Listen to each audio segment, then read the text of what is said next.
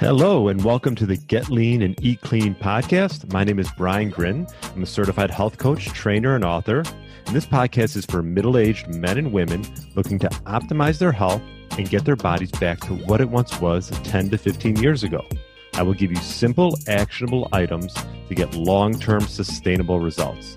Thanks for listening and enjoy the show.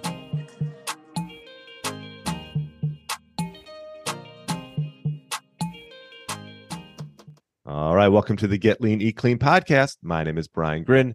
I hope you had a great weekend, and hopefully you had a chance to listen to my interview with Dustin McFarland. He's a functional diagnostic practitioner, tons of great knowledge. We explained his journey going from a vegan to an omnivore, his experience as a natural bodybuilder, the importance of managing blood sugar, ways to improve gut health, the problems with modern wheat. We got into his daily routine, which I love to, and much, much more. So if you haven't already, check out my interview with Dustin McFarland. Now, on today's micro podcast, we are going to touch on a study that was done in 2019, and I'm going to share this with you real quick.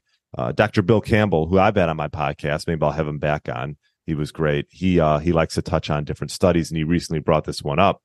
So I thought it'd be beneficial for you guys to take a look. And the title of the study is called Ultra-Processed Diets Cause Excess Calorie Intake and Weight Gain, done by Dr. Kevin Hall and Associates. And we're going to touch on this today. I'll leave a link in the show notes. It was pretty much what kind of outcomes would happen from an ultra-processed versus sort of a whole foods unprocessed diet. And we're going to touch on that today. So I'm sure you can guess exactly what the outcomes were to some degree. These healthy females and males were put into a clinic for a month. And so they lived in this building. Each subject followed a ultra-processed diet for 2 weeks and then a non-processed diet for 2 weeks. So sort of whole foods versus ultra-processed. And they wanted to see what the outcomes were of this. Now, menus were rotated on a 7-day schedule. The meals were designed to be well-matched across diets for total calories. So same amount of calories were presented to the individuals. And this was meals and snacks. Actually, one interesting thing that I read about was it actually cost. They talked about how much it cost to get the ingredients to prepare sort of this everyday calorie content. And the ultra-processed meals were estimated to be about $106 versus $151 for the unprocessed whole foods.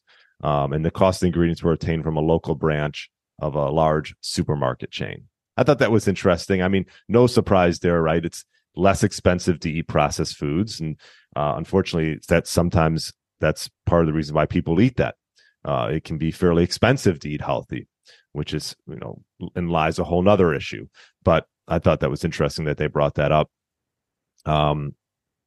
So the participants were presented these meals every day and also snacks, and they could eat as much or as little as they wanted.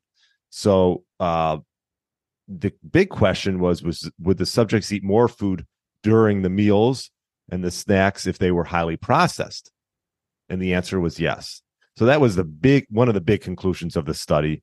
On a processed diet, the subjects ate 500 calories more a day compared to the unprocessed diets.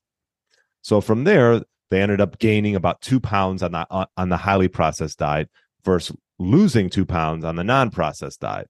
So obviously, if you're eating highly processed foods, you're not going to be as satisfied, and those individuals felt the need to eat more. So the takeaway message from one of the takeaway messages was the study that if you eat highly processed food, you're likely to ingest more calories and gain weight. Now, this was done. There was definitely some limitations to the study. It was obviously these individuals only ate this for 2 weeks, 2 weeks at a time, and a month total. So, take it for what it is. The body can sort of change and adapt over time. Also, body fat mass increased for the people that about 1 pound during the ultra processed diet, and it decreased 1 pound during the unprocessed diet, which I think is really a big key as well. I mean, obviously, having muscle and less body fat mass is one key contributor to health, because we all know how important muscle is as far as just sort of a glucose tank.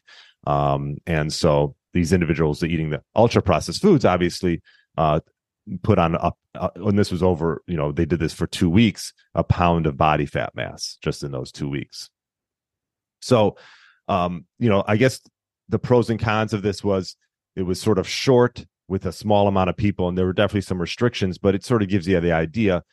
But also the fact that if you're careful and control your calories, you can, if you consume ultra processed foods all the time, you might not necessarily gain weight. That doesn't mean it's healthy, because I'm not a big fan of just counting calories and that's it. If you're eating ultra processed foods, you're going to have deficiencies in a lot of areas, maybe B vitamins, maybe in certain minerals. So for the long haul, it's not a great way to go about things, but understanding that calories do play a role is something that this sort of showed. And it showed that processed foods will cause you to overeat. And, these highly processed foods want us to eat more. So, these companies that are marketing these foods, obviously they try to, they create a formulation so that you keep coming back. And so anyways, that was one of the big conclusions from the study. They looked a little bit more in depth in some other areas, but I'll leave a link in the show notes if you really want to dive into that. So I guess the big advice here was to, and I talked about this on the last micro podcast, prioritize protein, right? Create some more satiation, and try to consist of non-processed foods, but also you can enjoy some foods from time to time. It's not about being perfect. If you can go 80% unprocessed and maybe 15-20% of things that are a little bit outside the box that aren't necessarily healthy, I think you'll be just fine. Because if you try to be perfect, it's tough to keep that for the long haul. So anyways, those are the conclusions of this study. Thought it'd be interesting to share this with you. And if you have any questions, feel free to email me, brian@briangrin.com. And I look forward to talking to you on Friday with another great interview. Have a great rest of the week. Thanks for listening to the Get Lean, Eat Clean podcast. I understand there are millions of other podcasts out there, and you've chosen to listen to mine, and I appreciate that. Check out the show notes at briangrin.com for everything that was mentioned in this episode. Feel free to subscribe to the podcast and share it with a friend or family member that's looking to get their body back to what it once was. Thanks again, and have a great day.